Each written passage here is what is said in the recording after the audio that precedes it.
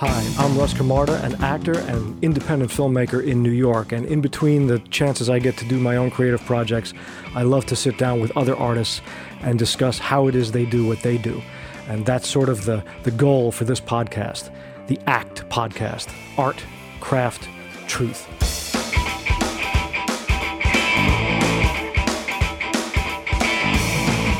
This conversation brings us around to Kate Van Devender. Kate and I are great friends. We actually met as actors in New York many years ago, but Kate is a TV writer, an executive producer. She's written shows for Fox and CBS. She's been a staff writer on half-hour network sitcoms, and she's become the executive producer, showrunner, writer of popular YouTube series. She also now runs a place where creative artists can come together and learn to expand their creativity at a place called Sand Mirror Studios in Los Angeles. And she's helping all kinds of artists really enhance their career and flourish. Like I said, Kate and I are great old friends, and this is a fun conversation, and I'm glad to share her with you on Art, Craft, Truth. Kate Van Devender. So hi, Kate. Hi. Hi, it's great to see you. Kate Van Devender. I don't like doing this remotely, so you're my first Zoom, but you're 3,000 miles away from me in Los Angeles, and I'm in New York, so we do what we can, and everybody is used to this now in the state of affairs we're in the world, so... Yeah, totally normal. You still look pretty fantastic. So Kate, you're an actor, a screenwriter, comedy writer, producer, director. You've done an editor. You've done so many different things. And we met originally as actors. I want to say it was 2002 or 3 or something. And we were doing, if anybody remembers the old HBO Project Greenlight, where like they tried to give indie filmmakers a contest. What it was? Yeah. So we met as actors doing one of those Project Greenlight things. Remember that? I sure do. You and Dan cast me, and that was my first ever role on screen. I'd only done theater, and I was trying to play it cool, like I knew what I was doing, and I didn't. But you were great. We had a great time. Well, that was a blast, and we made lifelong friendships out of that. Yeah. So that's how far back we go. Yeah. So you're originally from where? I'm originally from Albuquerque, New Mexico. Magical. It is magical. It is very magical. It's so magical. The state is called the Land of Enchantment. That's the state motto. But the locals call it the Land of Entrapment because so many people go there to visit and then they never leave because they're just so captivated. So right. Just be careful if you go to New Mexico. You could end up making a big life change. But yeah, I'm from there. I love it there. And my parents are still there. You were there till how old? Till you went off to school? Till kind of 18, yeah. Okay. And then I went to college at Northwestern right outside Chicago. And there's a weather change for you. Oh, it was ridiculous. I just remember standing in the freezing cold. Like it was the first time that my nose got frozen. You know, when your nose, yes, it's such a weird sensation. I just remember laughing hysterically. Like I just couldn't get my mind around how cold it was on Lake Michigan. Like this can't be real. This is not really happening. Like people live this way. Just couldn't, I was like spitting and seeing if it would freeze because I heard that was a rumor on the way down. It didn't, but yeah. So I went to acting school there, and had an amazing experience. And then after that, I moved to New York to make it big on Broadway, like all of us. That's right. And then you ended up meeting us, and that was the end of that story. We changed that real fast. So you wanted to be an actor originally. Was that always a thing from like dead little set kid? on being an actor. Yeah. From tiny or all when did you? From tiny. Okay, cool. Yeah. And it wasn't like I liked seeing myself on screen necessarily, but I just loved the way that kind of platform and a storytelling could connect so many people. Like I really loved being in an audience and just seeing like, a theatrical experience. It was like a communion. It was like such a, like even any movie I see where like a group of people are like V for Vendetta or like Braveheart, where it's like a group of people have one common mission and they do. I'm just like, I start bawling. So there's something about the group experience that it opens my heart like nothing else. I'm also totally fascinated with cults for the exact same reason. I'm like, yeah, a group that believes one thing. I like really have to stay away from cults because I think I would be really into it. Yeah, I'm going to guess that combining New Mexico enchantment and cults is Oh yeah, probably it's a like bad idea. yeah, I got to be careful. So it was always it was always theater though, right? Like, were you looking for a film? I know or- I loved movies too. Like yeah, no, I loved everything. But I went to school for theater, and I went to this very serious acting school, and they always said theater is the actor's medium, Yes. film is the director's medium, which makes sense. Sure. So I didn't know how to direct or anything, and I was on the actor side, so I got really into theater and just really drank the Kool-Aid on theater. Theater people are another cult. Maybe that's why I was really complete into cult. them. There's some subsets like musical theater people are a whole other cult. Oh and yeah, it's yeah, there's subcults. Yeah, there's lots of gurus involved. That's right. My acting teacher was definitely a guru. Yeah. But I was really into theater, and I thought, oh, I'm gonna really maintain the integrity of acting, and New York is the place to do it. It's the only place to do that, really. It's the only place where there's enough of a thriving community in order to explore that much. Especially that was the tail end of that time. I mean, it was always that way, but at that time there was still like black boxes everywhere and lots of New York theater. I don't know what it is now. It's been out of it for so long, but then it was like, yeah, sure, you can just jump in a show especially somewhere. post-COVID. I'm sure a lot of Right. those places are gone. Sure. But yeah, it was so experimental, and New York is just always. I loved. So I ended up moving to New York, and I lived there for 10 years. And one thing that I to this day appreciate is how there really is, especially in the art community, a standard of excellence. Yes. Right. Like there really is a drive to be excellent, and yeah, it can look really pretentious a lot of times. Right. Yes. But that's not true in LA. The drive is not for excellence; it's for success. Right. And Different. it's a different narrative, and tons of things succeed here that have absolutely no excellence to them whatsoever, and it's baffling for people on the East Coast. Yes.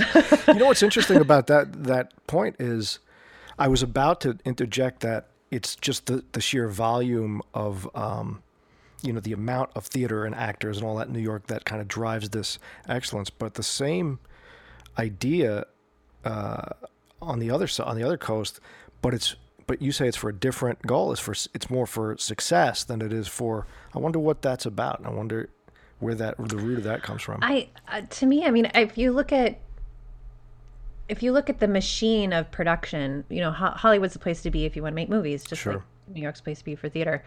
And the machine of production is very expensive and worldwide. It's like it's a huge monster.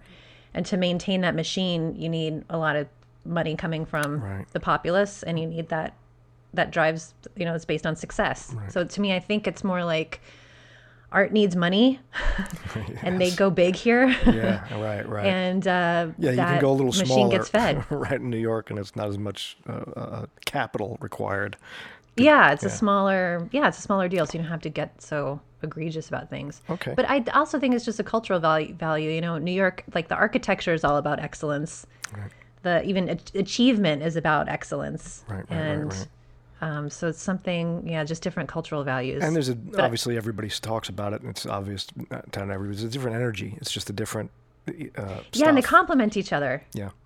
They're a great pair. I mean, they hate each other and they complement each other. But it's the yin and yang of the entertainment industry, Right. Well, here we are, L.A. and New York. Yeah, here we are embodying the whole That's thing. incredible.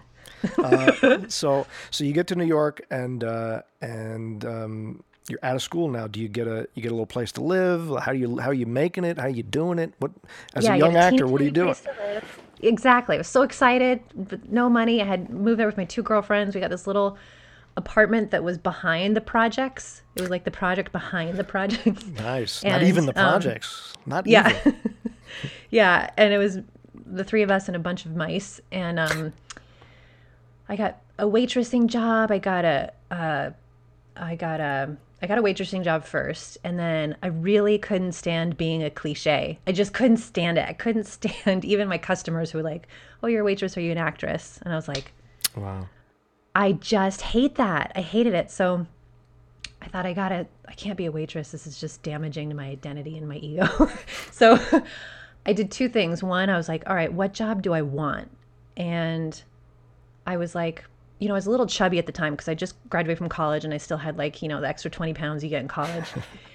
And I was like, so I was kind of uncomfortable in my body. And I was like, it'd be cool if I could get a job as a nude model at an art school. And then I would be naked all day and I would really have to confront, how good I felt in my own skin and, really come in touch with like being beautiful while I feel a little fat. And so I called an art school, went to the phone book, called an art school in the East Village, studio school of painting and drawing, and called them up and was like, hey, do you guys need nude models? And they were like, do you have any experience? And I was like, no, but I do have a lot of mime training from college. I took a lot of mime courses, so I know how to stay still for a very long time. And she was like, I don't know. All right, come in for an interview. So I came in and there was this woman named Royalyn Ward Davis, which I remember to this day. And she had like 1,000 wrinkles. She was like 93 years old, just smoking a cigarette. And she was like looking me up and down. And I was supposed to bring pictures. She was like, when you come, bring photos. And then she like hung up the phone, before my interview. I was like, photos? Does she want naked photos or not naked photos? Because if she doesn't want naked photos, I don't want to give her naked photos. So I was like, my 21-year-old self just like, what do I do? What do I do? So I ended up, before the interview, I took half naked, half not naked. You figured split it down the middle. What the hell? Yeah, I split. No. I took half in a leotard. And then not in full and then makeup, half naked. Right? Yeah, I did half and half. I went to the 1-hour photo mat. The guy who handed him back to me was like, good luck with, I was like, oh God. So I went to this interview. She was like chain smoking. She goes, did you bring your pictures? I was like, yeah, I brought my pictures. So I was like, I'll give her one of the not naked ones just in case, right? So she takes my photo. She looks at it and her face shrivels up into this like image of, she was just like disgusted. And for someone who's already feeling so like bad about my body, I was like, oh my God, I'm in a nightmare. But then she goes, it's just such a shame we can't see your breasts. And I was like, oh, I have 12 more pictures here and you can see my breasts in them. Here, you can have them. Hang on, wait a minute. I have some right here. Yeah, I have them. I'm so happy and prepared for this audition. And oh my God. So I got the job. Of course. And, and I was a nude model. And I bought this robe that I thought was fabulous. And I would just like go in and just like be naked. And of course, nobody cared because they're art students and they're just like New Yorkers and they're in their heads and whatever. It's the East Village. So. But East Village, yeah. But I had a great time. So I did that part-time. So wait a minute. How much does a nude model pay in the East Village in 2000, whatever? I started out at like $12 or $15 an hour, but I worked my way up to 30. All right. There you go. Yeah. My mime training really came in. I was in high demand. Sure. And I loved it. So somewhere out in the world, there's like a ton of naked paintings of me, and I'm just like delighted by that thought. Well, the one thing we'll come back to on that later is, and this is interesting about you in particular, and people are going to see this as you speak, is as a young person to have the frame of mind that this is what I'm going to do, but here's why I'm going to do it. I'm going to do it because I need to get in touch with why I don't feel so good about myself. So that's how I'm choosing. And this is a theme kind of that runs through your spirit. That's true. Yeah. I'm like, no, I'm not going to waste my time at a job unless I get self-growth out of it. Right. Obviously. That's awesome. So when do you get your first acting, like where you get a gig where you're acting? I got a gig. My first theater gig was this horrible play. Wow, it was bad. Wow, it was stunningly bad. And I knew how bad it was. And I was like, I'm going to do this terrible play that some guy wrote and was like, I'm going to put on a play. And it was just nonsense. I was like, I'm going to do this terrible, terrible play so that I will learn to never take jobs like this again. Again. I know. I don't know. And I don't know why I thought I had to teach myself that lesson. Like, why did I have to go through the pain of being in a horrible production? And it was horrible. Every rehearsal, everybody hated. When it came time for the performance, I we had just all gotten out of college, so we were like, this person's in this play and this, let's go all see each other's plays. And I was like, guys, this play is so bad. I'm so sorry. I really do. I want you to come because you're my friends and I need you there to share this terrible experience with me. So they all came, and it was like a black box theater, and you could just see, just like all the energy is drained out of the audience, that they are just like melted into the floor because they're so miserable. That's what it was. Nice. And yeah, I've never taken a job that terrible again, so it worked. Oh, well, that's good. So you did got what I wanted out of it. Taught. And it's, at that point, it's all theater. It's all like whatever you can get. Did you try, like, was ours the first like on camera thing, or were you doing other stuff? Yeah, yours was the first on camera thing. Yeah. Oh, I'm honored. That's exciting. Oh my God. Yeah. No, forever remember it. We played cops, right? Detectives. Yeah, we were. Yeah, right? We were partners in a surveillance van, and we were tracking a killer, a hired killer, and he ends up. We track him, and it's my wife that is paying him off to kill me. Oh, that's right. That's right. That's right. So you had a moment. So it was all very short. It was very short. And it got pretty far in Trigger Street. If I recall, we made it to like the last 250 out of the entire thing. So oh my God, that's we did so very awesome. well. So, but we didn't make it. Matt Damon and did Ben you guys Affleck. write it because you're like, okay, where can we shoot? Well, we can rent a van. Actually, that was all Dan, as it usually is. It's usually my buddy Dan's a brilliant idea to do this stuff. I think the idea was, what could we pull off? What would be compelling? Because it had to be like 5 minutes. Like the contest you had no was like time really, to get so it across was a like, big what could story. you? Yeah. So it's like, all right, husband sees his wife, she's going to kill him, and what's the it came to him real quick, and it was easy to shoot. And you were great. You were great in it. We loved you, and your energy was great, and we hit it off right away. And at that time, I was just about to start shooting my first feature, like just take a wild swing at it. And you had shown interest in like being behind the camera and being, involved in film. And then we kind of worked together as on the film. So that was Lower Than the Angels, right? correct, Lower Than the Angels. Yes, That's right. yes. That was great. Yeah, that was a great experience, and you helped me a lot on that as sort of my first AD. And Yeah, you and I both, I feel like we were both figuring out how to edit, how to put all that, how to just, you and I both have like these very independent philosophies, which is like, fuck it, I'm just going to do it myself. And I think you caught editing software first, right? I did, yeah. I had to because I was like, well, I can't pay anybody to cut this movie. I can't pay anybody to shoot this movie, so I'm going to have to do all of it. And I didn't know how to do any of it. And we dove right in. I was so inspired by that because I got editing software after you did. Yeah, you really like set up a lot of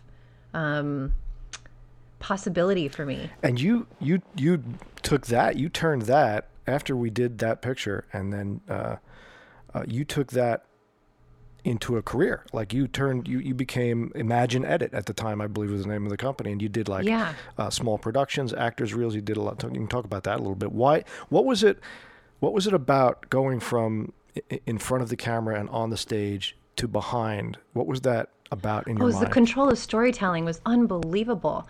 At the time, I had been cast in 3 different roles, 3 totally different unrelated roles, and they were all named Bubbles. My character, Bubbles. Every time I was like, seriously, Bubbles?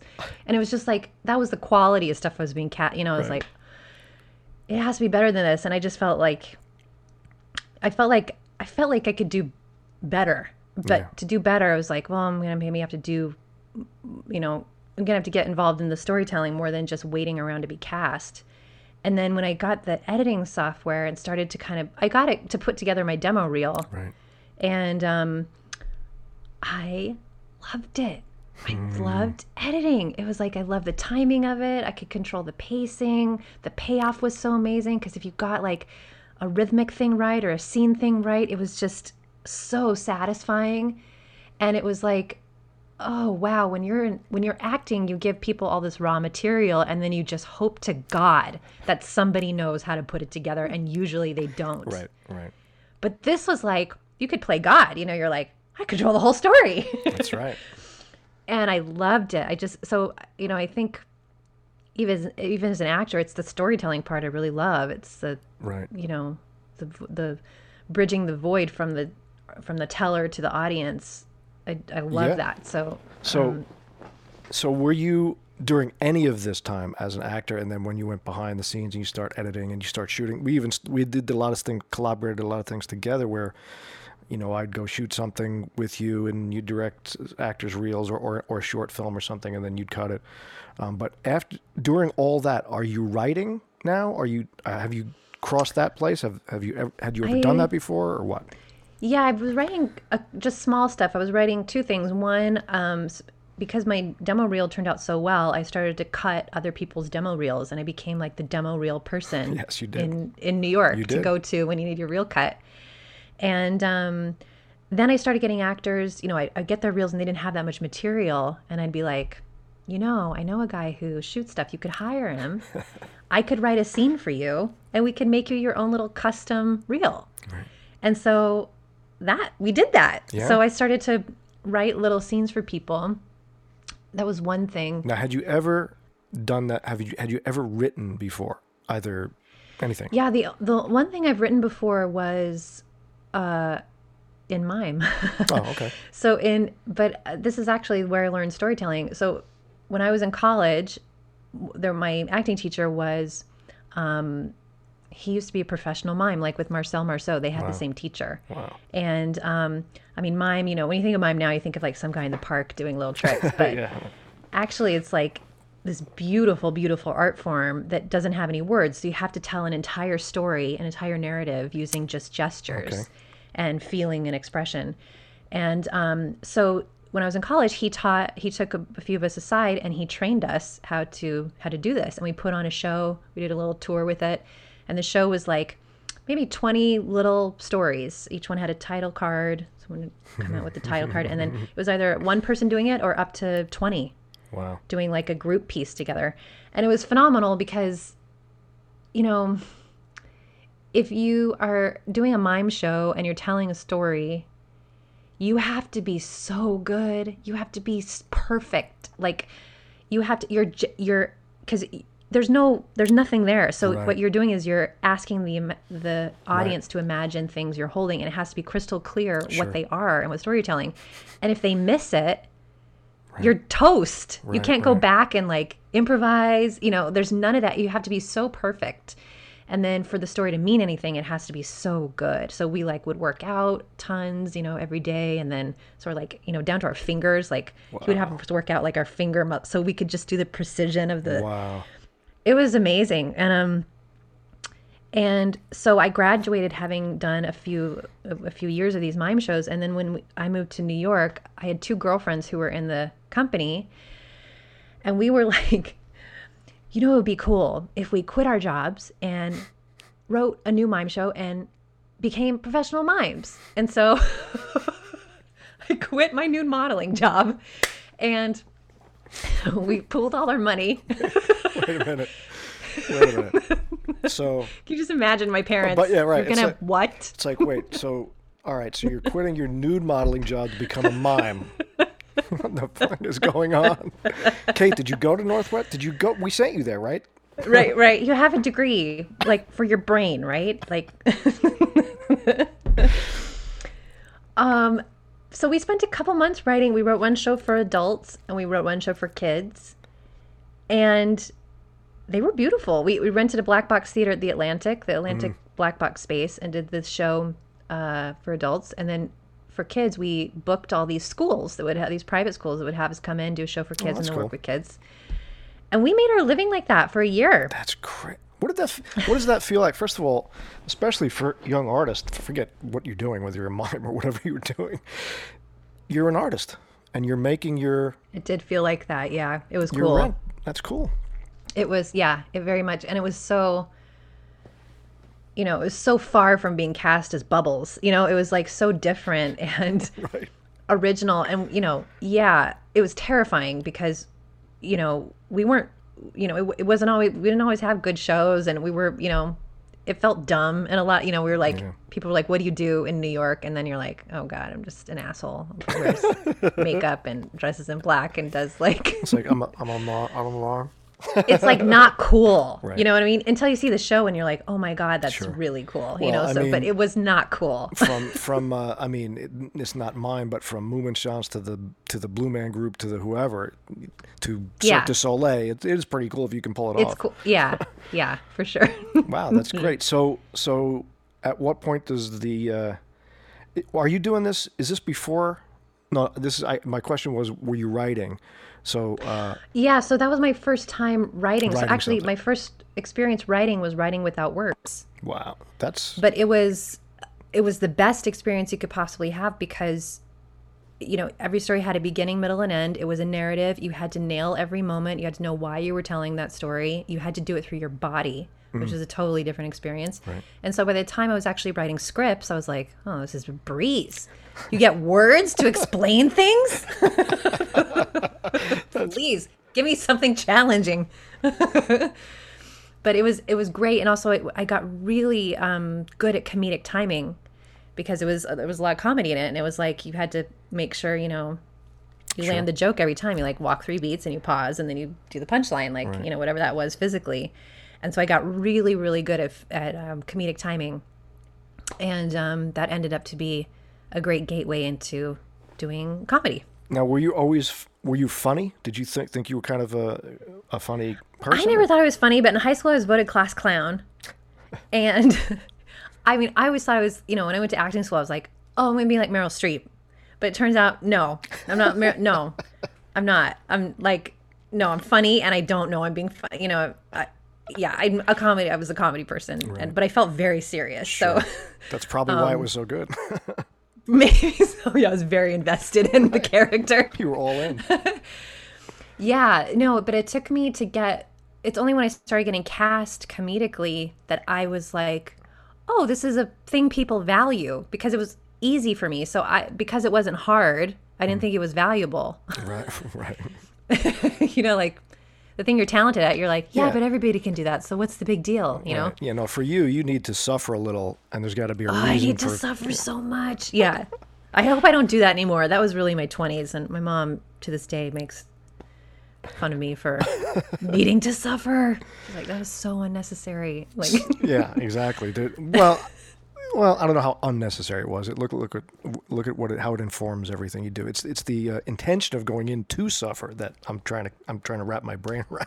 oh no, I was a total, is it masochist? Yeah, You do it to exactly. yourself? Right, Yeah, right. total masochist. Oh, it was, yeah, I'm really glad. My mom just, every once in a while, she'll be like, I'm really glad you don't do things that make you suffer anymore. Oh, Thanks, Mom. Sorry. sorry, I gave you so much angst. Yeah. So you're all right. So now, at what point? Because this is the heartbreak for me. You leave New York, right? I remember you leave New York. You leave us behind, and you're going to. Did you? That's where you were going to Los Angeles, right? Was that right away, or did you make What it? happened?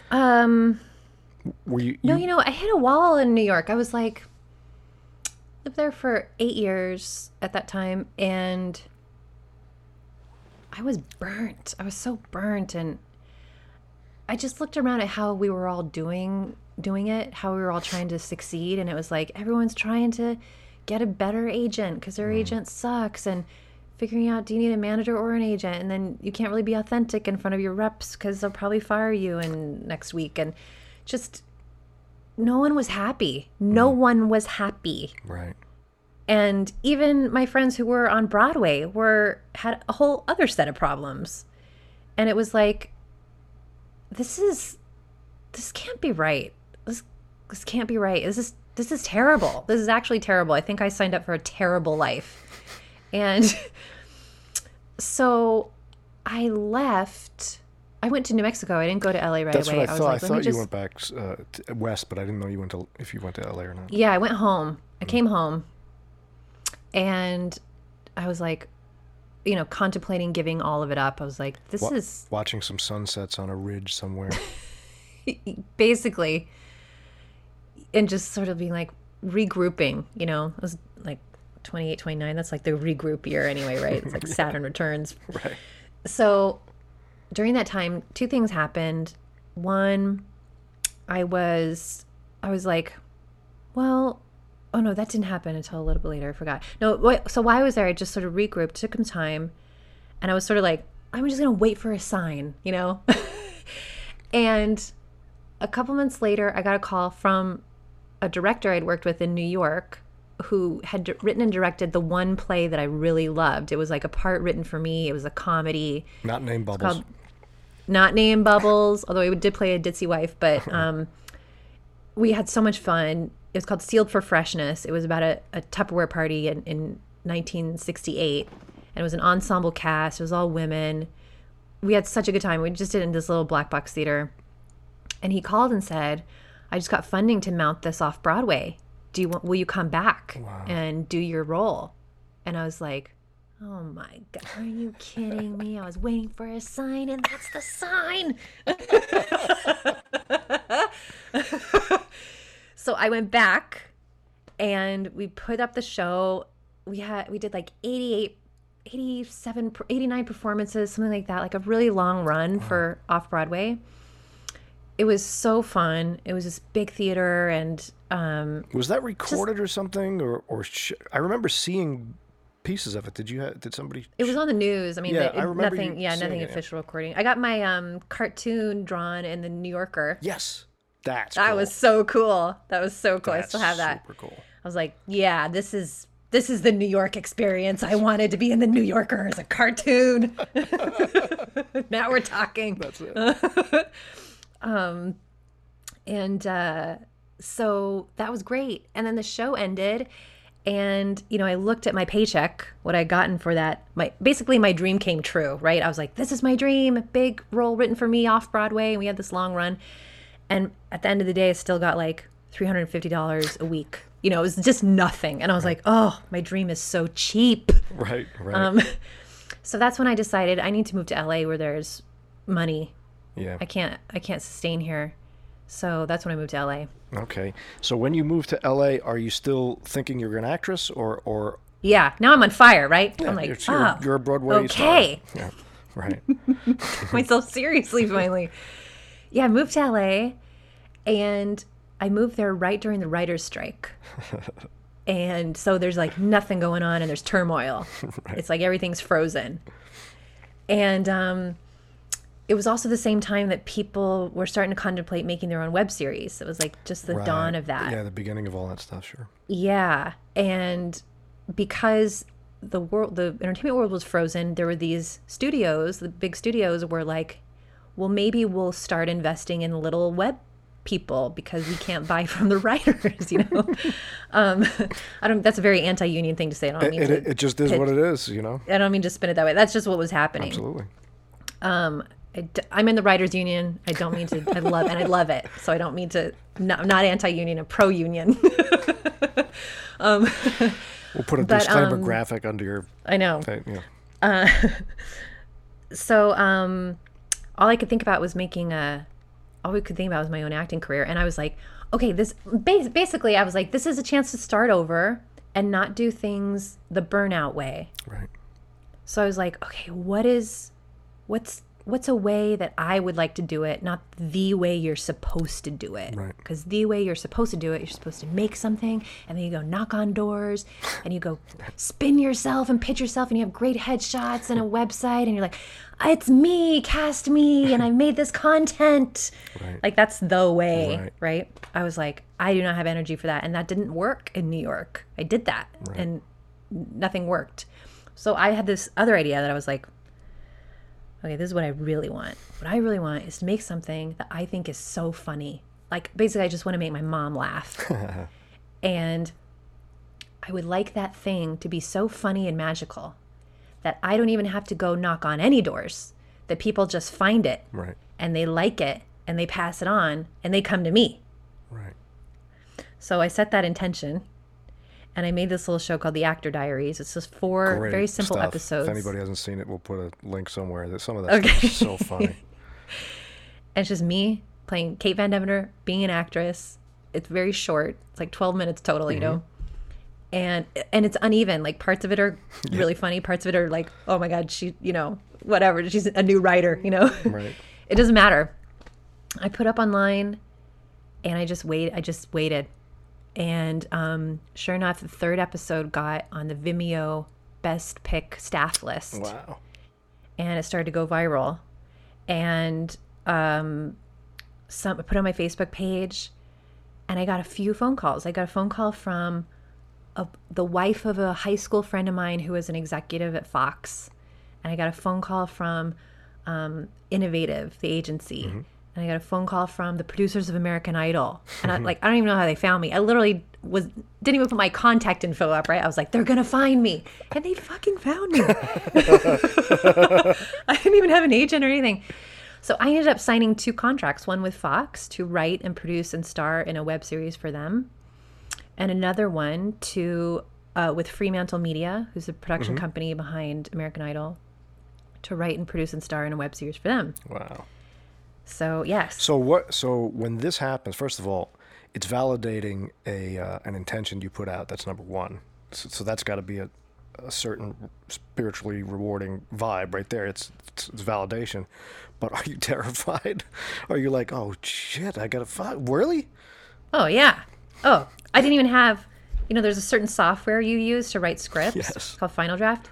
I didn't have that, and I couldn't afford it, so I was writing on Word, and I was like, every time you needed dialogue, it was like space. Yeah. I'm just hoping they would.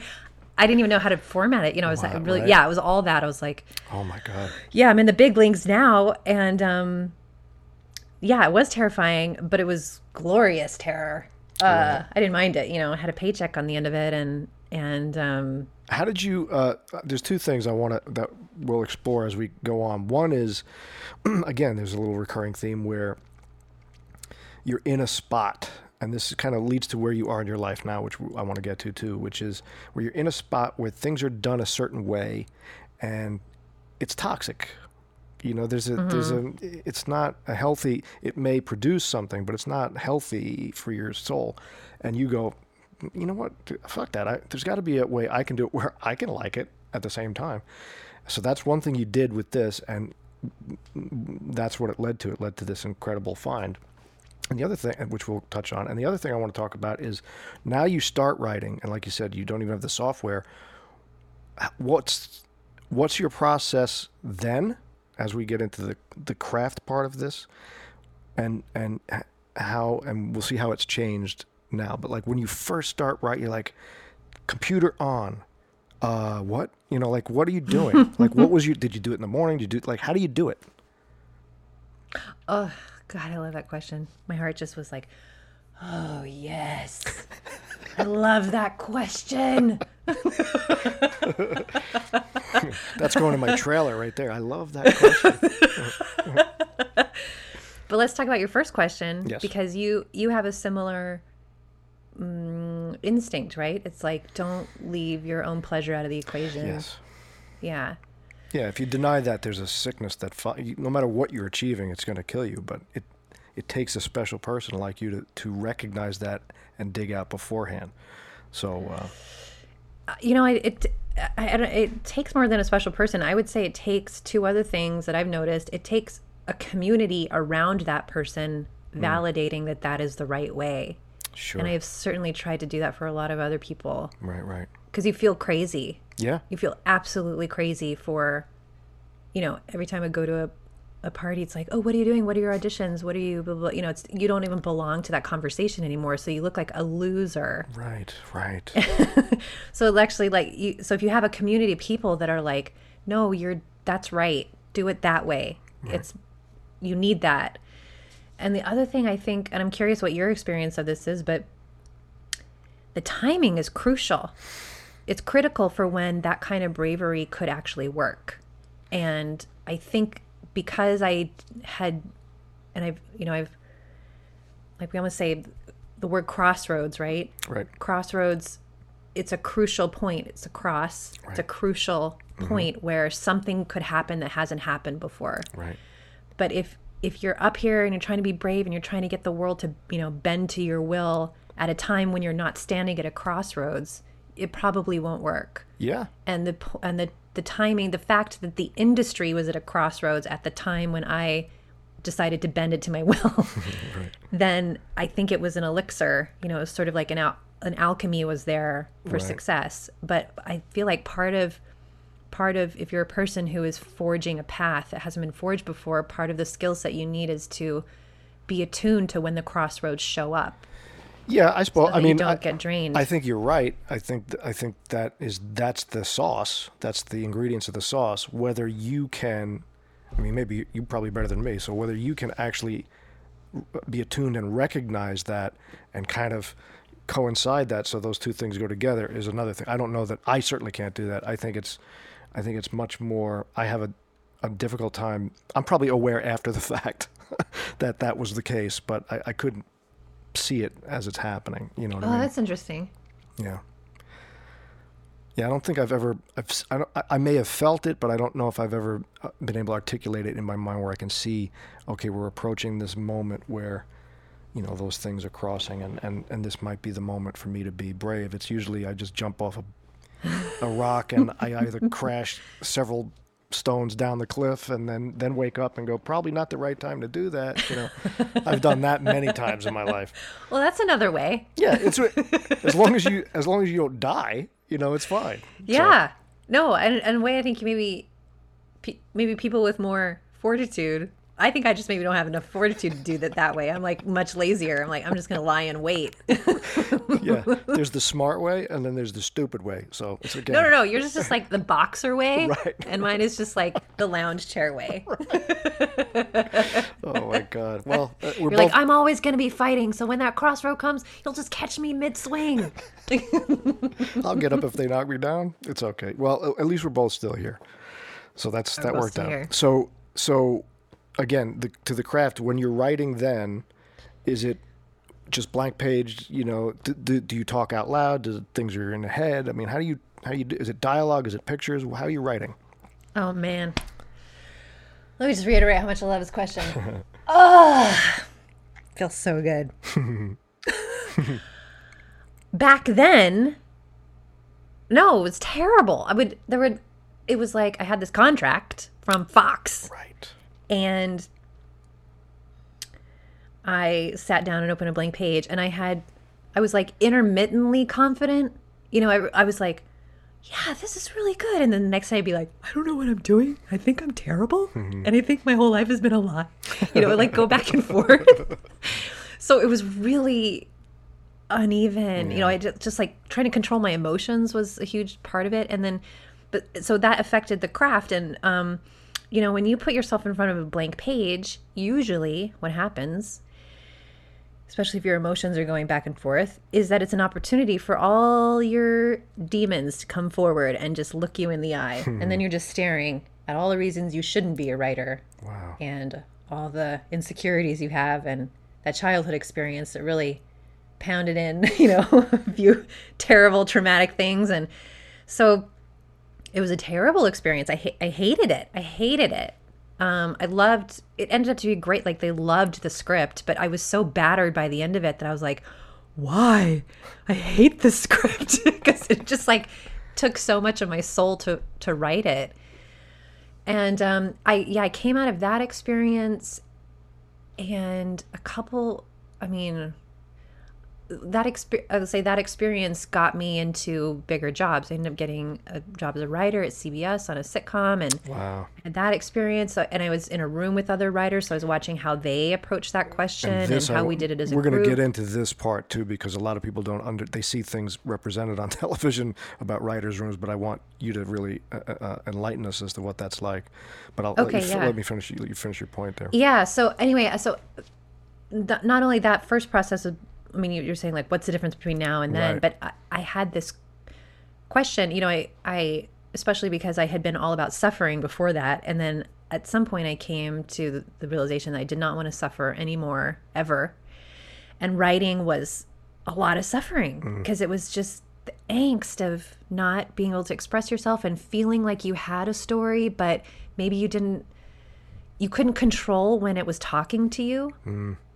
And you had these deadlines, and then just like writing something to make the deadline, but then that was betraying the story. It didn't feel right. And then it didn't even make sense, you know, like if you force something on the page just to make the deadline, suddenly you're having characters say things that they shouldn't say. Right. And so you're like, now my characters don't have integrity and the comedy isn't that good. And so it's like, you know, a lot of things start slipping away Right. because of this angst, and you end up with something very mediocre a lot of times. Sure. And that mediocrity often makes it onto television, you know? That's like a lot of it. As we know. As we know. Yeah. So I hated that. I went on a very specific mission, and I was like, I'm not going to do this unless it is fun and unless I can completely have command over it. Because I thought it was bullshit that an idea would just show up when it wanted to. I was like, no, sir, I have a deadline. You will come to me and you will be accurate and wonderful. What is the problem? So now that involved a long process that, you know, I don't have to talk about, but I ended up almost taking myself out of Hollywood for a couple years to figure out that question. Right. And I solved it.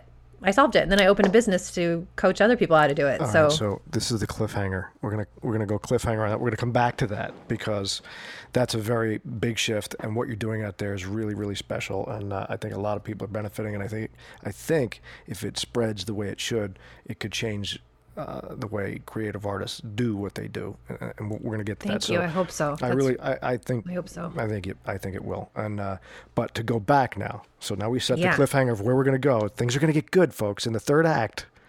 You know, it's gonna get. If I've disappointed you so far, That's right. Don't worry.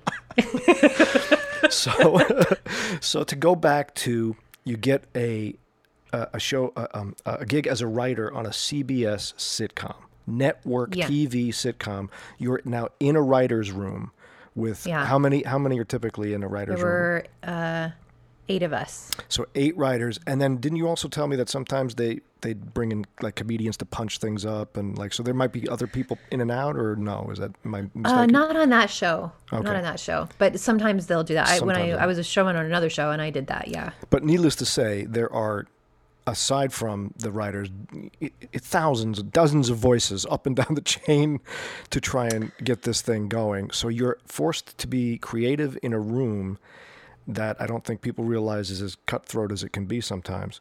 Talk about the writer's room experience, what it's like, you know, literally, you know, from like your day, morning, the week, like how do you put on a show, and what is that pressure like for you?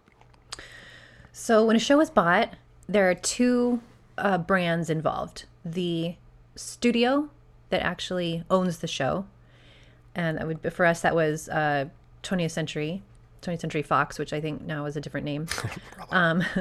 And then the network that distributes that show, that puts it on the air. And for us, that was CBS. So we were working with 20th Century Fox and CBS. And both of those had different brands and different needs. You know, I mean, Right. everybody needed the show to be a Sure. success, but in general, the studio defers to the network. The network is like this big monster that everybody's afraid of, and the studio is also a big monster. But they're like, but don't make the network mad because then they won't air our show. Right. So we're trying to be bossy too, but also do what they say, but also do what we say. So it's kind of like that, and they are all executives. Most of them do not come from any kind of creative field. They come from either they were lawyers or they come from a business field. But a lot of them want to be creative, which is also its own problem. Sometimes some of them are really great. You know, I don't mean to. You Sure. can't paint No, executives we're with one generalizing brush. here, but Yeah, but in general, they're two corporate. You're working within a nested corporation environment, and those corporations run on money, and money runs on fear. So by the time you get into the writer's room, which you would hope would be like this very safe space where you can be open and free and funny and vulnerable and share stories and riff on those and make those into a script, it is that on the surface. So, you know, we would come in every day at 10 a.m. intending to leave at 5 p.m., but really leaving at 10 p.m. wow. And we would we'd all sit at a conference table. Comedy rooms are always in one room together, and with the idea being that when you're pitching jokes, you need to see if they're funny to everybody. Right, yeah.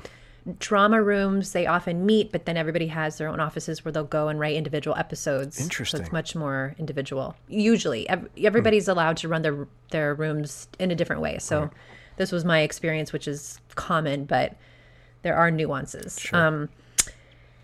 And those 8 people are strangers. They've never met each other before. They're all at different levels. So for us, there were 2 showrunners. The showrunners are executive producers and head writers. Okay. So they are in charge of making production decisions and, figuring out, here's what we want the set to look like. Right. And here are the costume approval, actor approval, all that stuff. And then they're also at the table pitching, we're pitching our show ideas to them and saying should it be this? Should it be this? So they're at the helm. And then under that, there are writers are often billed as producers, but they're writer producers. There's like maybe 4 tiers of writers, all the way down to a staff writer at the bottom. And then there's 2 assistants, usually 2 or 3. And the assistants, the writers sit at the table and don't type anything. So an assistant is at the room typing everything we say on a notes document. And then that document is on the wall. We can all see it. Oh my God. So it's this very I said this, and then it's in the history books forever, by this assistant who's like, wow. And the assistants are also writers, and usually they're very frustrated because they often are not as tired and have good ideas, but they are not allowed to say anything. It is very it's like an off with your head situation. Right. If an assistant is like, I have an idea about how to solve this scene, Wow. It's like, no. So it's a very hierarchical room. Right. And I got in some trouble because I was hired as the lowest level writer. I was a staff writer. But my talent level was very high, and I ended up getting assignments that usually showrunners give to higher up writers, which made some people angry in the room. And then there was a war. So there's a lot of politics to navigate. Sure. All as you're trying to write comedy, which is, I always thought so ironic because the basis of comedy is joy. Right. And it's not a joyful place. It's not. It can be a funny place. Right. But it's not joyful. And talk about because this leads into your ultimate solution, just sort of the underlying terminology, the underlying warlike, overly masculine vibe. Right. So I started, first of all, it's a culture of fear. And I had this realization that even the language we use for creativity, it's all about, we beat out a first draft, and then we do a vomit draft, and then we punch that up, and then we write jokes that kill, and then we make the deadline. Right. These are like beat, punch, kill, dead, this is the language of destruction. Right. And I was like, wait a second, we're in a fear-based system using the language of destruction, expected to birth something through creation. Right.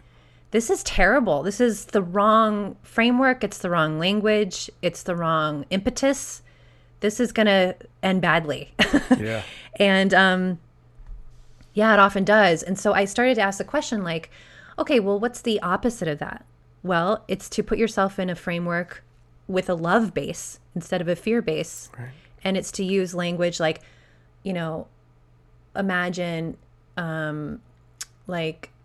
instead of a deadline where you're like, okay, I want to make the deadline, which even saying that sentence, I want to I want to go toward my own death. Right. I want to go for something that's homicidal. That's what we're doing. And so even if you're I was like, what if I just start in my head calling a deadline a lifeline? I'm like, I want to run toward a lifeline. Mm-hmm. Yes, I need a lifeline. I'm in creative duress. I need help. I want to go toward life. Mm-hmm.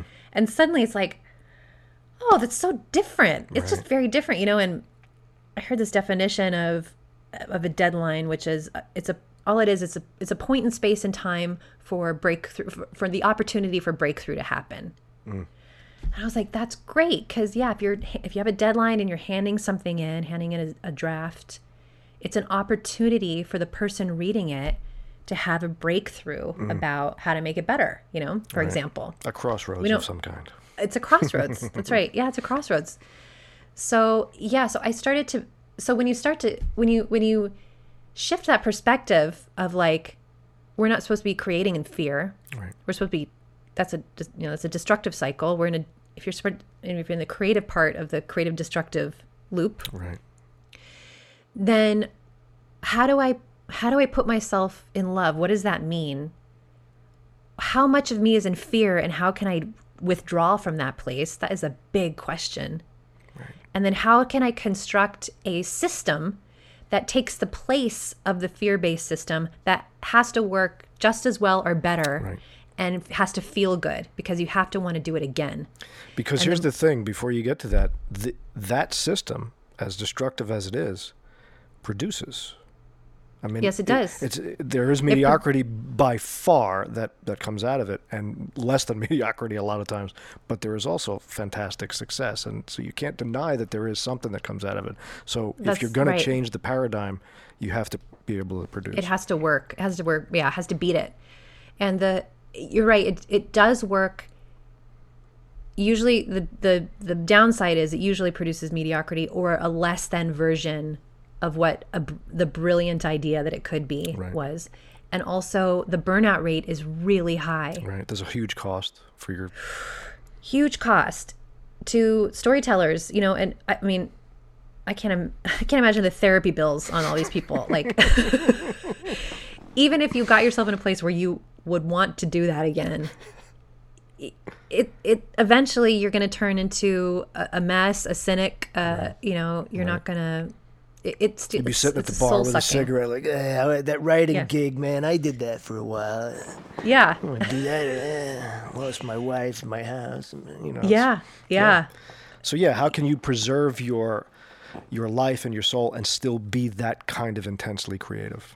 Not even preserve. How can you restore it as you're creating so that it's a restorative cycle?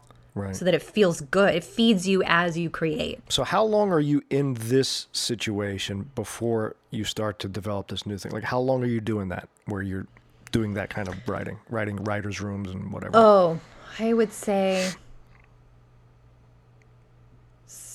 8 years. Oh, 8 years. Oh, my goodness.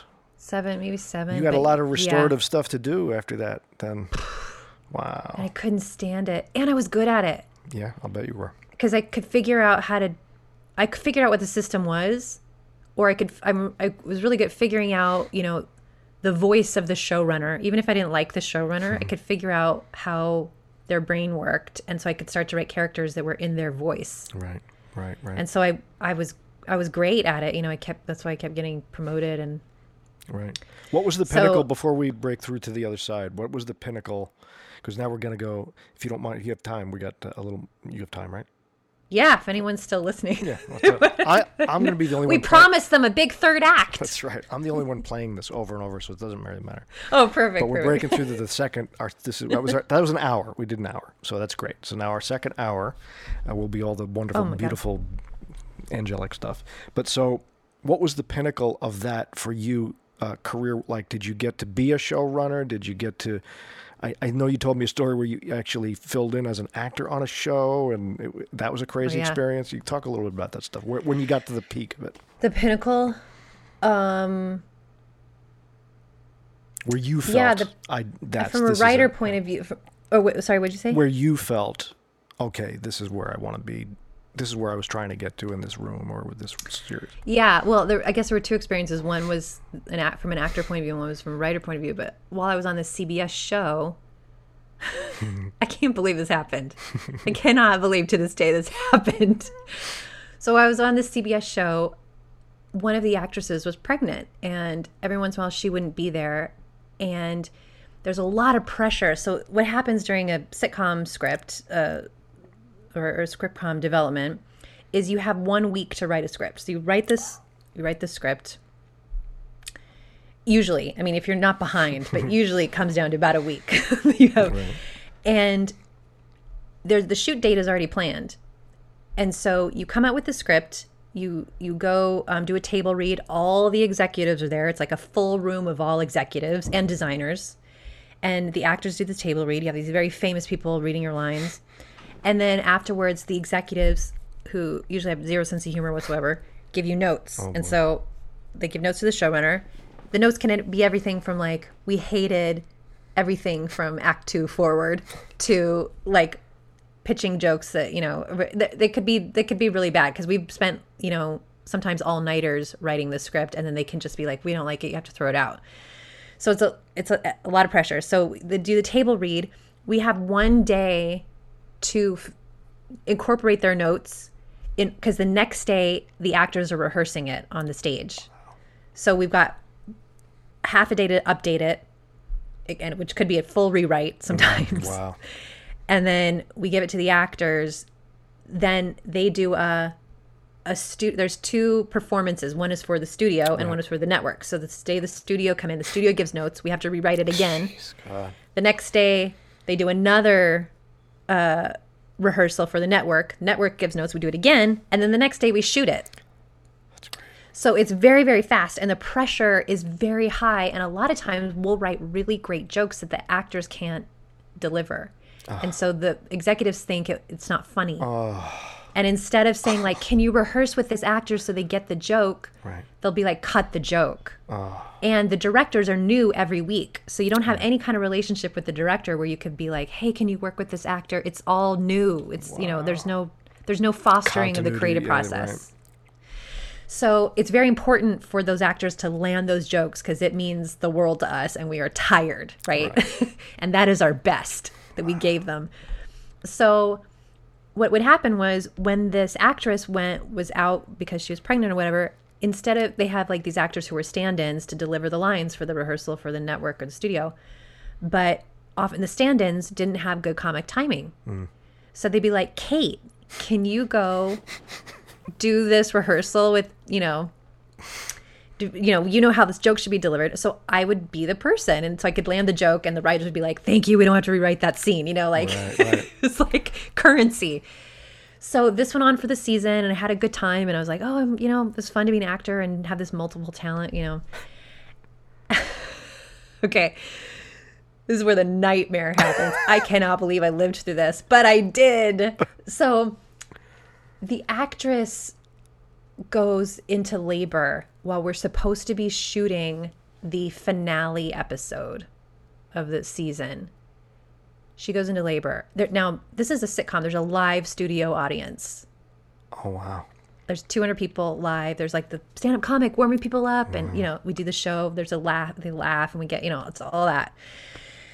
So we don't have an actress. So they're like, Kate, can you put on a pregnancy suit, shoot the episode with the live audience, with James Van Der Beek, and all the big with actors, the actors, and then we'll reshoot when she's the back. Actress when she comes back, and So just in other words, just shoot your off.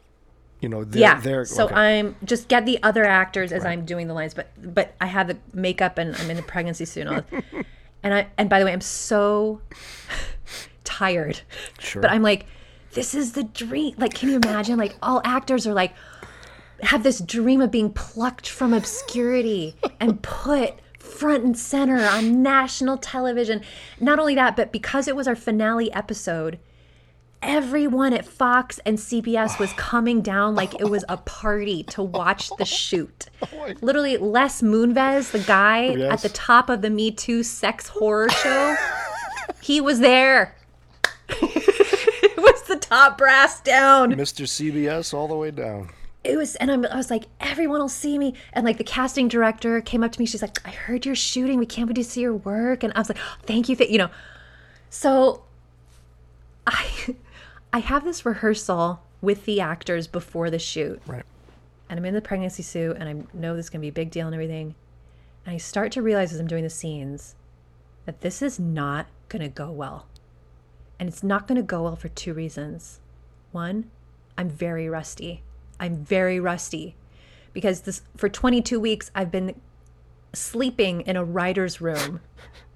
And in a writer's room for comedy, you're laughing all the time because you're trying to support people's jokes, right? Right. So I had this weird thing where my face had been like this for like 22 weeks, and my muscles were kind of like frozen in a weird, like, looked like very asymmetrical for some reason. I was like looking at myself on the screen, I was like, what is wrong? So I was like, oh my God. And then the second thing was the actors realized, or they felt that they wanted to make sure that the pregnant actress, was going to come back, and that they didn't want the editors to use their takes with me because they felt it would downsize her performance. They wanted the authenticity between them and the real actress to be on screen. So what they were doing was they were going to blow jokes so that they would not make the edit. Wow. So I had all these jokes, and they were being set up by these other actors, but they were biffing it. They were making it off rhythm. They were downplaying it. They were like half into it, so that their footage would not be used. So I went into the writer's room, and I was like, and I came in, this is a horrible moment. I came in costume because I wanted to talk, I want to tell them what was going on, because the writers at this point are just like, can't stand the actors. So you come into the writer's room with your pregnancy outfit on. And that's already pissing everybody off, because I have not only like outperformed them throughout the season, but also now I have a fucking actor on the stage, like with the people that they can't stand because they keep fucking up their jokes. Like I'm just like in all sorts of foreign territory that's not welcome. And I come in, and they're like, oh, hi. It's like weird because I'm like in costume, but I'm a writer. And I was like, listen, this is not going to go well. I just want you to know they're like not going to make these jokes land. I just want you. And like they were like, what are you talking about? Just go back. Like I was like, okay. So no one heard me. There was nothing I could do about it. Everybody hated me. Oh God. There was nothing I could do about it. I just was like marching into this horribly embarrassing moment, knowing full well how it was going to go down. Right. And it went down exactly like that. All the writers were huddled around the screens, waiting in anticipation for the comedy to just be so great, because apparently it was going to be so funny. All the executives are there, the live audience is there, and I dropped these jokes, and it is dead silent. Oh God. Joke after joke, a whole show of tanking jokes in front of captains of the industry and my writer's room. And after this show, and I'm like, that was so bad. But weirdly, I felt satisfied because I knew it was going to happen, and it totally happened. Right. And so I felt kind of smart, I guess. But I just took off my costume. The casting director wouldn't look me in the eye. Oh, wow. I went back to the room. No one said anything. No one was like, it sounds good like job, thank you so much. Curb Your Enthusiasm episode. It's terrible. It's a horrible spot. Horrible. And I know they were talking shit behind my back, but they were like, it was really bad. Wow. So anyway, that was terrible. That was like a dream.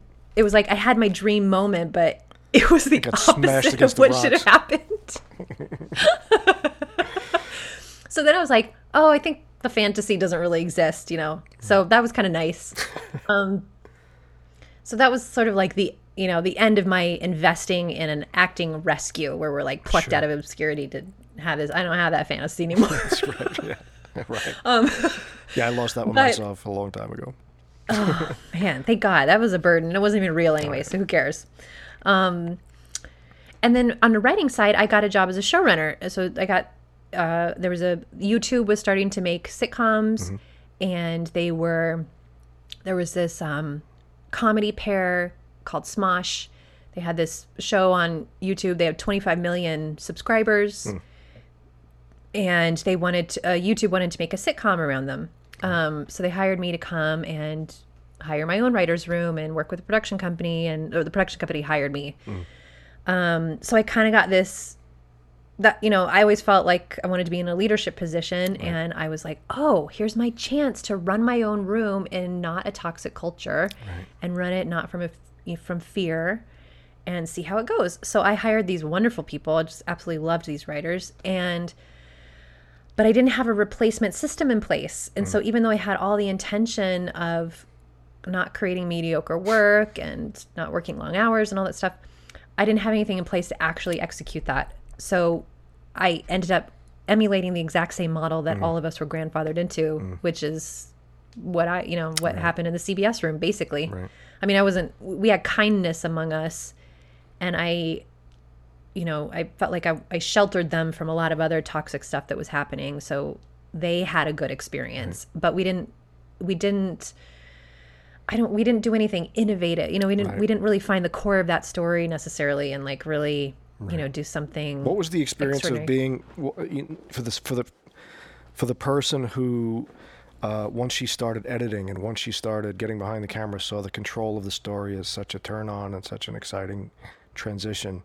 What is that like now that you're the showrunner? Is that the same experience? It's like, oh, I have this, or is it too much? Is it a lot of pressure involved, or is it the control part of it, controlling? That part was easy. I felt very natural at that part. I was like, oh, this is the job I was born to do. I didn't have my mind works really well that way. I can think in different departments simultaneously, and I really like shepherding people. I like group dynamics. I think that's so interesting. So yeah, the actual show running, producing, executive producing part.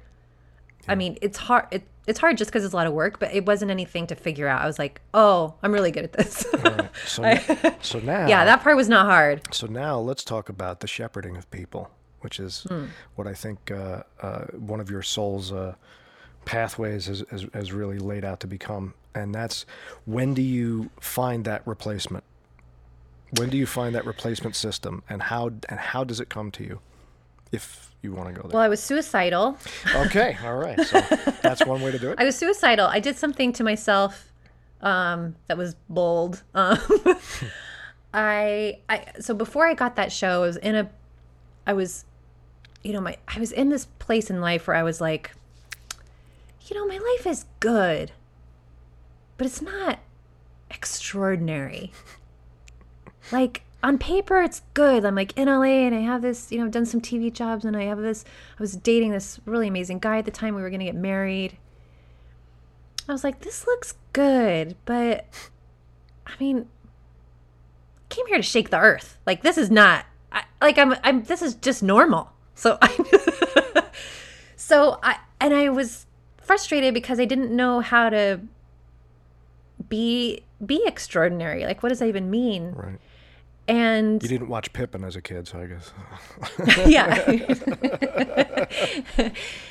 And also, there was something not great inside all of my paradigms. Like something with my boyfriend was off, and something with my best friend was off, and something with my parents was off. So when I really started looking at it closer, I was like, I think everything is okay because I'm tolerating okayness. But there's some dark stuff here that I don't think is being acknowledged inside my relationships, and I don't know how to get it up, right.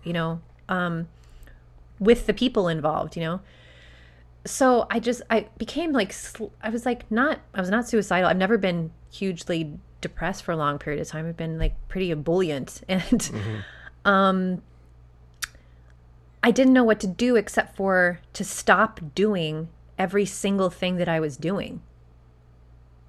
Just stop everything. Just step on the brakes and that's it. What?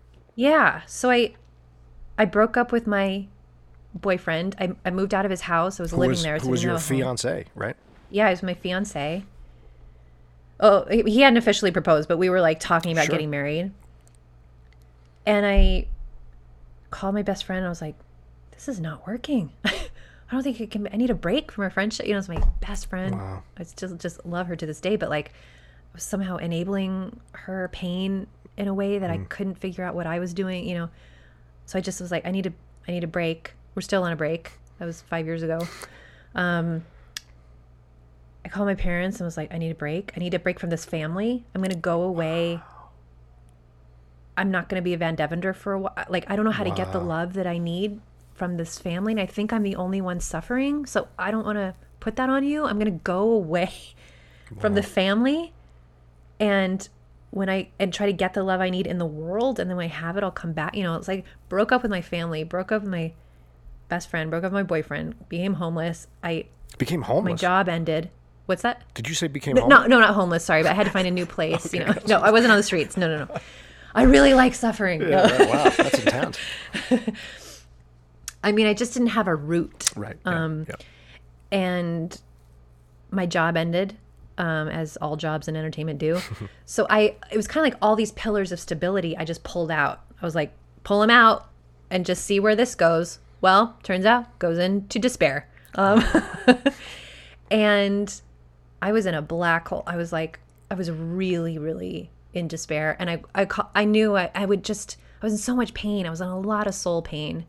And because it was at a time, I broke up with my boyfriend at the time where, I was in my 30s. And so I was like, well, if I were going to have kids, it would probably be with him, but now I'm not with him anymore. So it was kind of like the idea of what I was going to get from my career, from my family, my boyfriend, from my friend, it all shattered. Right. I shattered it. I did it. Yes, It didn't even shatter on its own. I intentionally did it. Yes. And then I was standing here looking at a shattered life. Right.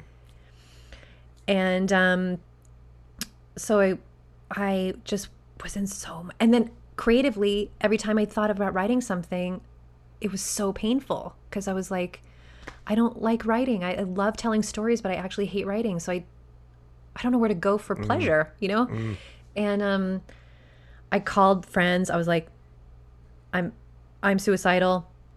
I don't really want to die. I just don't want to be in pain. Right. But I'm thinking about dying all the time. Sure. So I just want you to know that, like, keep your eye on me. I had this fantasy about shooting myself. I was like, okay, well, how do I want to die? Like, what would feel good? I was like, oh. Only a writer would do that. I was like, I want a gun to my head because just something about I just felt so hot and the cold steel. I was Good like, Lord, Kate. So then I went to gun stores and I'd be like, can I just hold the revolver? And I like put it to my face. It made him really nervous, but I was like, I just want to see what it feels like to sleep with it under my pillow because I'm really worried about burglars. And they'd be like, wow. Okay. But it did feel good. I just got the sensation of like a cold gun and I'm be like, that feels great. I can make it through another day. I mean, I wanted to see what the darkness was. Right. I was not going to ignore it. I was going to go into it. So that's what it was. You dove right in. So I was in a really dark place and my agents were like, can you write another script so we can pitch you and get you more work? And I was like, okay. So, but I had so much pain that it was literally like, if I did one more painful thing, I was going to kill myself. Right. Literally. Right. I couldn't take it. So I was in this bind because writing was painful. So I was like, well, I'm going to have to find a way to write that's not painful because I literally won't be alive if I do it the old way. So I was like, okay, well, what feels good? Like, what would that fun way be, Right. And I didn't know at the time, but I was like, well, just something easy, like just easy. Like, I don't even want to write it. I just want like the idea to come to me. And I just, when you're in the zone and you're like, it feels like you're being gifted the idea and you just write it down. Like, that's what I wanted. Something right. Like just channeling, I was like, that sounds great. And, so I knew that's what I was asking for. And then the other thing I wanted it to involve my whole humanity. Like when I thought about writing in a writer's room, like we're stuck in these chairs and we're just like in our brains, And I saw this diagram of what a human is, and it was like a circle with 4 quadrants, and it was like heart, mind, soul, body. And so it was like that's our whole humanity. And when we write in writer's room, well, we're not in our bodies because we're in a chair. We're not in our hearts because we're terrified. Our hearts are really closed. We're kind of in our soul, like if you're connected to your creativity, you're sort of connected to your psyche, but again, you're afraid, so it's sporadic. It's like the lightning strikes sometimes, but not all the time. And then mostly you're in your head. Yes. But you're in the fear part of your head, so often you're writing stuff you've heard before just to make the deadline. It's like all that stuff. So it's not like the genius part necessarily. Right. So I wanted a process that would be in all 4 quadrants, and I wanted it to feel good and work on command. I was like, that's what I want. I'm going to sit here with a gun to my head until I am given it. This somehow this seems to work for you, but go ahead. Don't recommend it. No. But I will say, like, I think a lot of us just have a really high tolerance for pain. And for as long as we tolerate pain, we're not going to look for pleasure to replace it. Right. Because we're like, well, I guess pain is normal, so I'll just keep going along with the pain. And I happen to be lucky enough, so to speak, to reach a place where I could not tolerate any more pain. So you get to this place and you're sitting there in your lotus position waiting for this to happen, and we're like my pajamas. Your pajamas, yeah, right. Bed, yeah. What comes to you? What's the breakthrough? So I had a dream. I had a dream of a title, and the title was How to Love a Psychopath. And I was like, that's a good title. That's like so interesting, right? And like psychopaths, those are interesting. And it was a comedy, felt like comedy. So I was like, that was my starting place. I was like, well, that felt good. It came in a dream. Right. So that counts as pleasure, you know? Right. And I was like, all right, well, what else will feel good? Research about psychopaths. That sounds so fun. So I was like reading all these books about psychopaths. And one of the books I came across was about, work by Carl Jung, who was one of the grandfathers of psychology. And he explored a lot about the shadow side of humans and what that means. And so I was reading a lot about that because of psychopaths, but I started to read. He did a lot about just how consciousness works in general. Isn't Jung the archetype guy? He built everything. Yeah, he's the one who really figured out that we dream that our psyches speak to us in pictures, and that's why we dream in pictures and archetypes and symbols and feelings. And the way he explained it was like, there are 4 parts of your brain processes 4 different kinds of information, processes feelings, sensations, thoughts, and feelings, sensations, thoughts. Oh, that's it. Yeah, process. And then there's inspiration. Right. And the way you get to inspiration is if your feelings, your thoughts, and your sensations are aligned. So in other words, if your body feels good, it's in a good sensation place. If you don't have any broken heart, if you're not concentrated on something that's painful, then that is aligned. If your brain is calm, then that's aligned. And when all those things are aligned and calm, it opens the part of your brain where inspiration comes through. So I was like, this is what I'm looking for. So I stumbled across a Jungian psychologist in the 60s. Her name was Dora Kalf, and she was Swiss, and she worked with children. And she had, she was working with kids, and she was like, well, kids don't have language to speak, when you ask a kid, like, what's going on at home? They can't answer you. They're just like, I don't know, So she was trying to develop a way to get into the psyches of children who needed work with trauma. And so she designed this sandbox, tabletop sandbox. I have one behind me. I see that. I see it. And she put all these toys on the shelves like I have behind me here. And each of the little toys represented an archetype or a symbol, and the kid would come in and she'd be like, how are things going at home? And instead of answering verbally, the kid would come and pull the symbols off the shelf and put them in this box. Right. And she realized once they made this arrangement of symbols that she could understand, like, that had real meaning. She could figure out what was going on in their heads, And I was like, oh my God, I wonder if this could work for storytelling. Like, what if I bought a box and made all these symbols and asked asked like my brain, like, what is this show about? I have a title. What is the show about? And then just see what happens if I start pulling symbols. So I did that. I made these little Velcro flat pieces, and I got a box off of childtherapytoys.com. Wow. And I put it all together, and I put on some music because the music was like very soothing. So I was sort of in a place of calm, and it was a love state. Really, that love state that I was looking for was not fearful. It was actually like really welcoming and warm.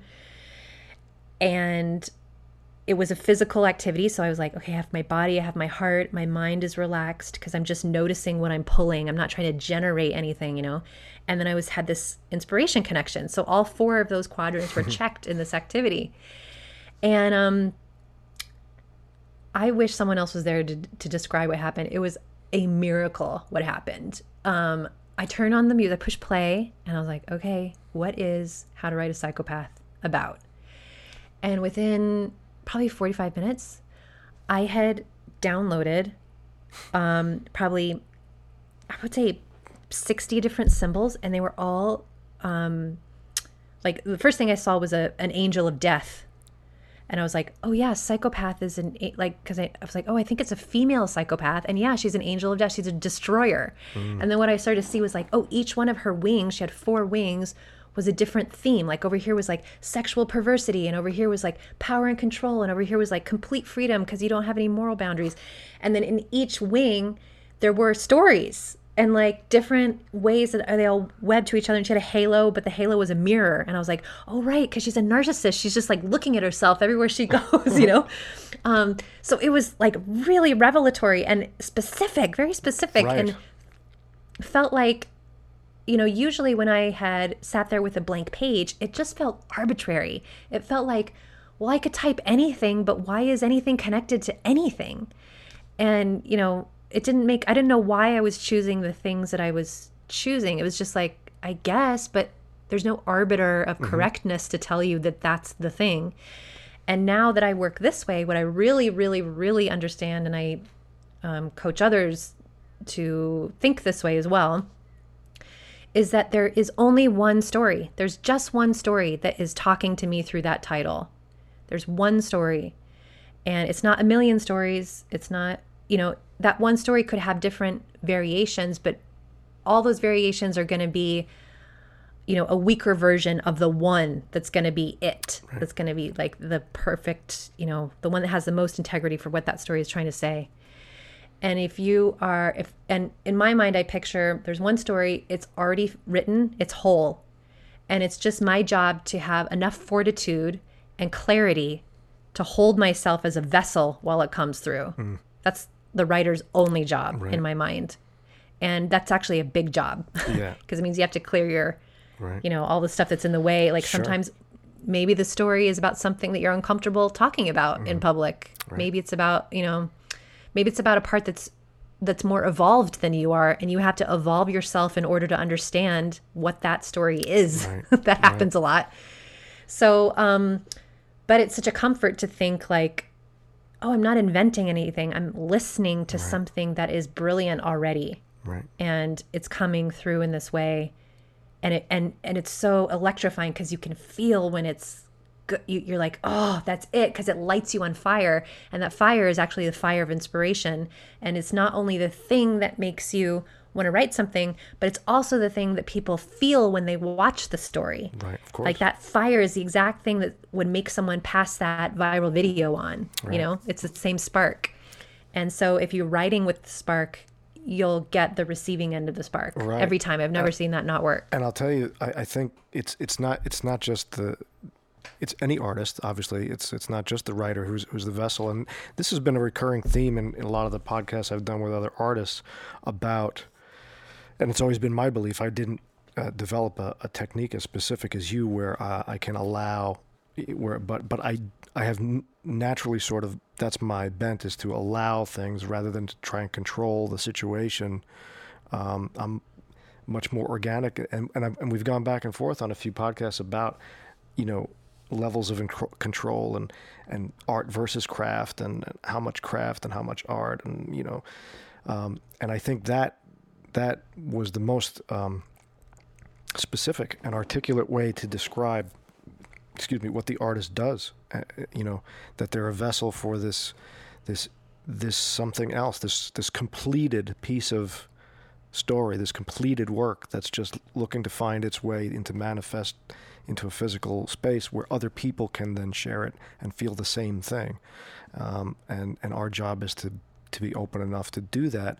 And I wonder at that point, because like I've always said, I think, you know, art is the poetry, craft is the poem. That's my sort of metaphor for it. So at what point, when the poetry is coming through you and now you're crafting, now you've used your images and your archetypal figures and the sand play and the whole thing to get this thing to talk to you, now you start to get to the craft of, you know, putting it in a physical space, on letters, on a page. Does it interfere? Like, do you feel like you're kind of getting in your own way? Does it flow? Like, how does that work when you actually have to apply the physical craft to it? It was really cool how it happened, actually. So what I did in that first I had that same question. I was like, all right, this is all fun and all, but how are we going to get like actual scenes that we can sell? Right. um, and so what happened was this is very magical, but I took pictures. So I ended up doing like 10 or 15 different sand plays around that one show, right? Each time it would come back with a different question. I'd be like, okay, tell me who the characters are, and then I push play and then it would be like, oh my God. And each sand play, I took pictures of every single object in there.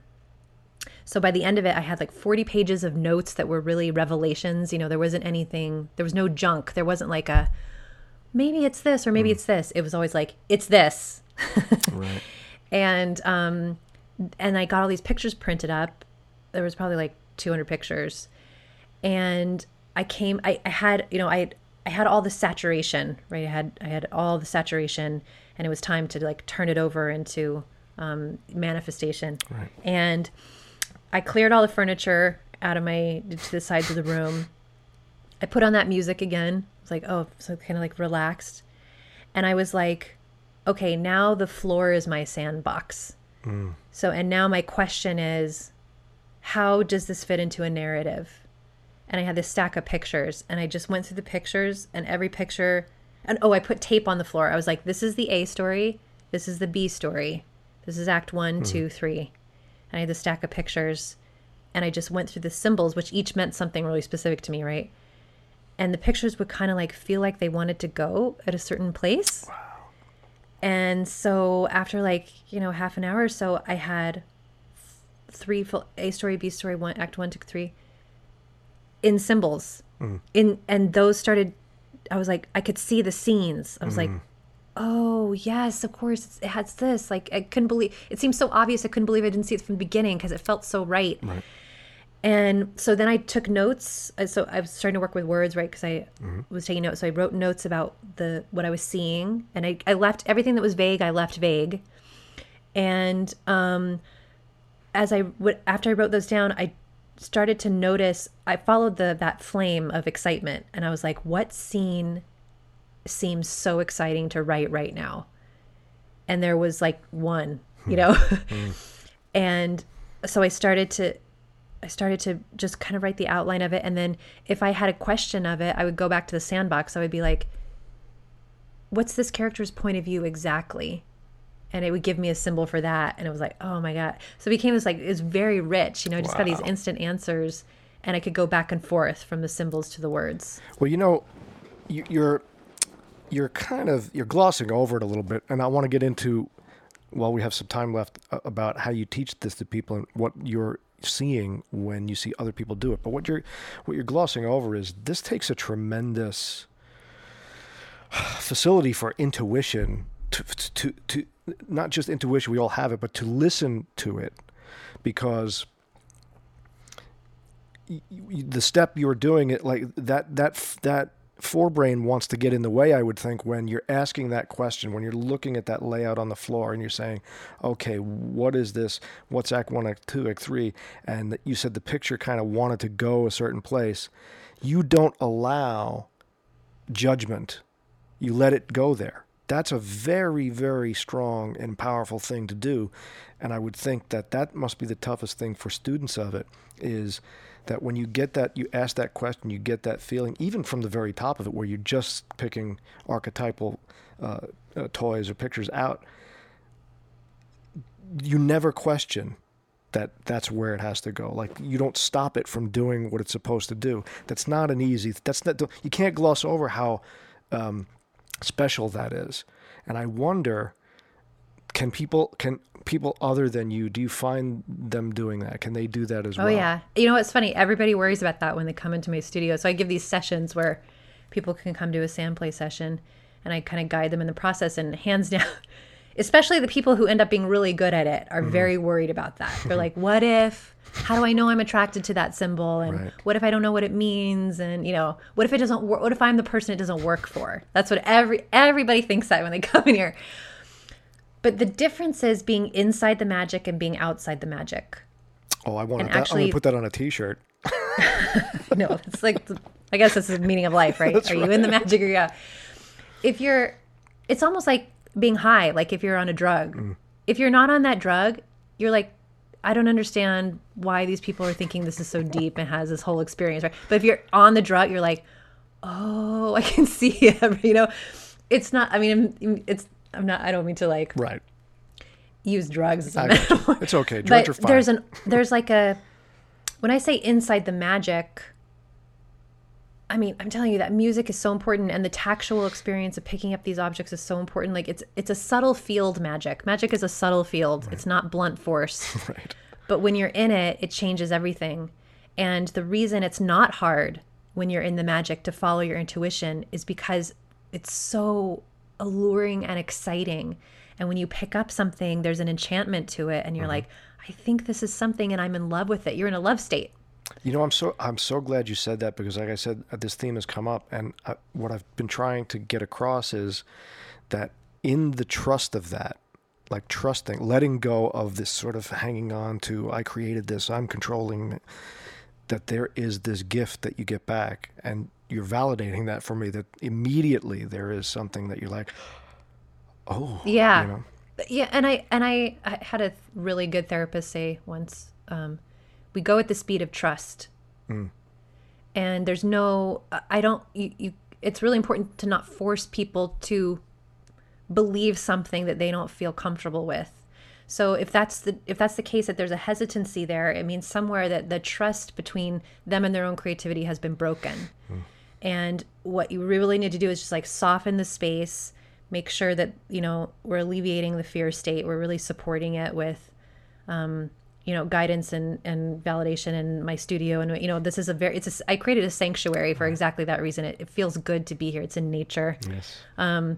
And the space actually does a lot when people come in. Like, It's it up does a there lot in- of the work for up there me. in the So, like, hills somewhere in yeah, it's not a southern writer's Washington, room, right? It's like a special sanctuary place. So it's not about like it's not about taking a leap of faith. It's about just noticing where the magic is and how good it feels, and just going toward what feels good, which is perfectly human thing to do. We all go towards what feels good. Right. So two things. Did you finish that script? that for you know, how did that first? I did. Okay, and I did. I turned it in to my but agents, wait, and they were wait, like, time out. What was the time frame that you finished that script? well, this is very interesting. I had actually written a draft. So before I had figured out this process, I had actually forced myself to write a draft of How to Love a Psychopath in the old way. And I could barely get through it. I had to hire 2 friends of mine to help me. Wow. Because I was like, I can't do this. This is so like hire 2 friends of mine to just sit there while I'm like bouncing ideas off of them. And it was very mediocre. That's when I was like, okay, I'm never doing this again. So I had a draft, and that had taken me probably 6 months. It took a long time. It was so uncomfortable because it was all terrible. And it wasn't very good. So I gave it to my manager, and he's like, this is not very good. I was like, I know. And so I was like, you know what? The only thing that's good about it is the title, and that's the only part that actually was inspired. So I'm going to throw out the entire script, and I'm going to start again with a new process. And that's why then I came up with this whole thing. This took me 2.5 months to write a script from nuts to bolts. So in half the time, and I turned it into my agents, and they were like, this is by far the best thing you've ever written. And I was like, good, because I did it by magic. But in my mind, that was important, because I was like, this has to stand up on a professional level. It can't just be a fanciful exploratory experience. Like, we're here to do business, you know? Right. Wow. So half the time and 10 times the result. That's just pretty amazing. And I couldn't wait to write more, which was a first ever. Right. So you never had that feeling of get up. I want to get up. I want to get up and do something. And now you did. Yeah. Or like, I can't wait to go to the table and see what is this magic? Like, how does it work? And what else can I do with it? What other kind of scripts can I write? And does it work with other people? And okay, so can now I run a writer's room like this? Like, in my mind, I'm like, oh, I want to sell a show. Right. Get 6 sandboxes, and this is all we do every day. Right. That's my plan. Right, that's a good plan.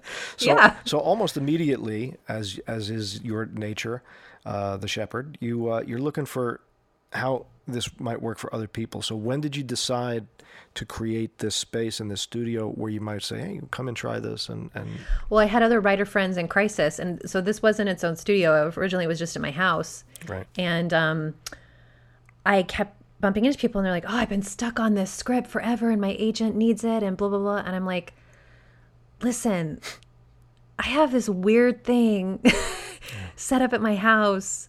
You can come try it for free. I don't know if it works for anybody else, but I know how it feels to be stuck, so you're welcome to come try it. So I did that for maybe half a dozen people. I'm telling you, people literally leaving my house in tears of catharsis. Wow. They were like, thank you, this is incredible. To this day, I see some of those people and they're like, that sand play changed my life. Wow. So I was like, I really have something here, and I would, need to figure out how to share it. So I opened sandmirrorstudio.com. Sandmirror.com if you want to check it out. That's right. I love that website too, but it's really cool. So how long has it been that you've been doing this now with the sand play? I set up this studio, I think 2 years ago, 2.5 years ago. 2 years. What are some of the, other than those original people you got stuck, what are some of the more interesting, like, are they all writers, or are they different kinds of artists, or what? Yeah, I have showrunners, a lot of writers, couple actors, creative directors of companies, like brand, people who are really in charge of brand stuff. They're really highly creative minds. Commercial producers, regular producers. I have teams come in. So like I had, for example, a team come in with 3 writers that she had hired, and they did a group sand play together, which was super interesting because sometimes one person will pick archetypes they have no idea what they mean, but then when we talk about it afterwards, somebody else will know what it means. Wow. So it's like this really validating of groupthink, that you can actually tap into the same part of the collective psyche. Sure. And download a project together. Some quantum physics going on there. Yeah. Well, the circle will close. It won't finish, but it'll close when those executives who were in the CBS audience come in. Yes. You know what? I talked to some executives. I had this meeting. I totally agree, and that's absolutely part of my plan to take over Hollywood creativity. Right. But I went to this general meeting with these 2 executives, and they were like, what have you been up to? And I was like, fuck it, I'm just going to tell them. So I told them this whole story, and I was like, yeah, writing is it's part spiritual and it's part body and part mind. I give them the whole thing. And this is, in my mind, I'm like, never before would I ever have said anything like this. It's so taboo, And they were really quiet. And I said, if you buy my show, my plan is the first thing I would do is bring you guys in to do a sand play about why you bought this show. And whatever came through, we would incorporate that in the story. And this way you would become part of the creative web and not just the bad cops giving us notes. Wow. And it would completely change the dynamic between executives and creatives. And they were really quiet, and without even looking at each other, like their jaws were like slack, right? Like drew, like, and one of them was like, we want to work with you.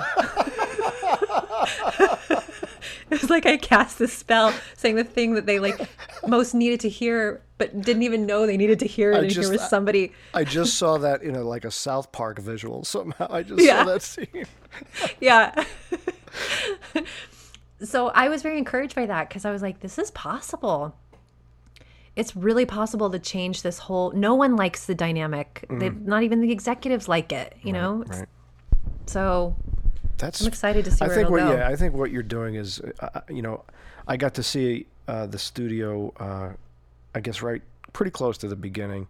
I was out there in 2018, fall of 2018, like around this time, a couple of years ago. So I saw when it was put together like that. Yeah, you took the pictures that I used for promotion. Yeah, it's great. And just, it's a fascinating, I didn't get a chance to do it, so I'm hoping at one point I'll get the chance to do that.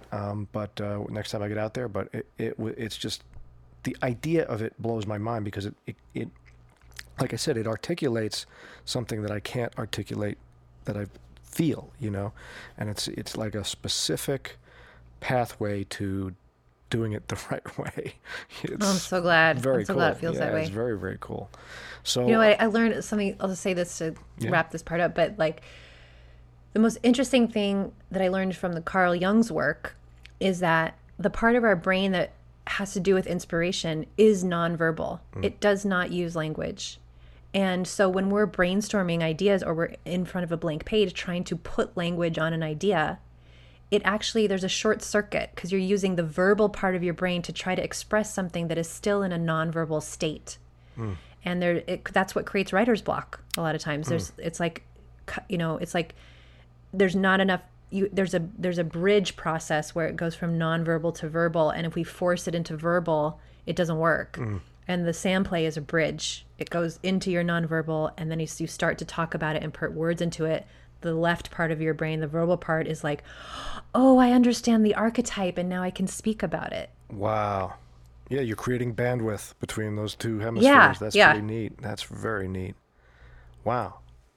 So what is creatively turning you on now? Like, what are you working on something now? Are there themes and stories you personally want to explore? Are you really just socked into shepherding people with the sand? No. Well, I had actually the opposite problem. Before I did it this way, I would like beg for one idea that felt inspired to go forward for, right? And now that I have this method that is pure creativity on call at any time, I actually have 5 ideas that have been talking to me. Like, I have too many ideas. Like, I open the floodgates and I'm like, oh God. So I've pared it down, but I have the 2 big ideas I'm working on now. I've been working on for 3 years. They're epic projects. One is a 10-episode virtual reality show, and one is a novel. So those are what I'm working on, and they've been a novel. Now that's a whole other that's a different kind of writing altogether. Have you ever done that before? Any like a dramatic narrative novel or a biography? It's based on a true story. I'm calling it a true story told through magic. So to me, it feels completely true. But if you're not a magic believer, it may feel fictional. Yeah. But it's a story of how I fell in love with my mother, and she went into a coma and then came out of it. Oh, right. And there was a lot of. You and I talked about this. This is amazing. Yeah, and it was when I felt that I was sort of able to study how a miracle works, because there was no one could believe that she lived, right, and fully recovered. Quickly. Even the doctors were like, we don't, this doesn't happen. We don't know what this is. So I started to be very interested in what a miracle is and how that works, like how to work with life energy to such an extreme where you could change a reality, right, where you could pull life out of death. And then in the process, she and I became very, very close. So do you start with a title on that one? It's called The Deepening. The Deepening. I like it. Yeah. I like that. I like that a lot. That's very cool. Good. Yeah, that's very cool. Yeah. Do you ever read Richard Bach's work? Jonathan Livingston Seagull and One. Oh, yeah. No, I haven't. Yeah. If I remember it, because I read it when I was young, it's that kind of a thing. It's his life story and life lessons, but it's magical story. Magic, sort of like that quantum physical kind of idea of changing reality. But it'd be interesting to see what you thought of that. Oh, so, yeah. All right, so a novel and a 10-episode show? It's a show, but it's for virtual reality, so you have to get the cool headset to watch it. I know. Believe me, as I said, I feel like a story is talking to me, and so you're sort of beholden to what that story wants, right? Yeah. And so, at the very beginning, I'm like, well, I'm a TV writer, so of course we'll write a show, we're writing a TV show. And then it became obvious that it was really pushing the envelope in a lot of ways, this show. And it was like, no, Kate, I'm not a TV show. I'm something totally new. And I'm like, oh, but what if you're just a TV show? And then we have maybe a sister companion piece that people can buy the virtual reality part if they want to. And it was like, no, Kate, I don't think you're listening. It's a virtual reality show. I was like, not only do I not know how to do that, it doesn't, the kind of things I'm writing for it to happen don't exist yet. So I'm like, it's a real mind bender, because wow. literally the technology is just coming up. So You tapped it's in. very exciting, You but are- also Yeah. I'm like, really? You are tapped into something very special that very few artists get to do. I mean, like I said, it's an intuitive thing, but clearly there's like amazing stuff wanting to express itself through you, and people around you are benefiting from, you know, the wisdom of how you do that too. So you're like hitting it on all fronts. How does that feel? Like, how's your life feel?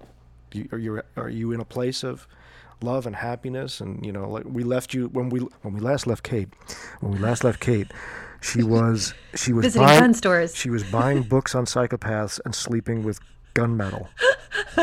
Now, I never actually bought a gun No, because I no. knew, I was like, oh, but I mean, that's probably a bad idea. if the FBI was following you, they'd be like, well, let's look at her library list. Okay, yeah. it's all about psychopaths, and she's going to gun stores every day. I know. All right. What the fuck is going on here? Guys, I'm just an artist. I'm just an artist, okay? Yeah, so was Charles Manson. I explore the dark and light extremes. I don't know what to tell you. So now that we're out of the gun store and we're out of that and this wonderful, how do you feel? What's going on with you now? How do you feel? I'm absolutely in love with my creative life. It's just, I cannot, I'm so grateful, and I am in, I'm in gratitude, but I'm also just in like, awe is not quite the right word, because it's also satisfying. Like it can, you know, when you're in awe, you're like, you can't believe it, but I really believe it. Like I believe it, and it's here, and it feels so good. Just the idea that I'm never going to be stuck is Right. like, I mean, maybe it'll take a long time to clear some stuff that I need, but I never feel like I'm in a dead end, you know? So that's a huge gift. And then at the same time, I feel just like I'm just starting because I great just got my feet for how to do this new way. You know, it's just been innovated, and then I'm sort of, so I guess I feel I'm evolving, but I feel that I'm where I want to be, which is like on the forefront of evolution. Right. I like it there. It's a really tenuous space, but I like it. Yeah. And it's So really feels only a good. few doors down from nude modeling in the East Village. If you think about it, it's just a couple blocks over. The nude modeling here, and then there's sand playing over there. It's Both were satisfying. That's Both were satisfying. absolutely. Well, Kate, this has been super fantastic. I am so. I always love talking to you because this is the kind of stuff we talk about, and it's great. I'm glad that I'll be able to get to share you with whoever's listening,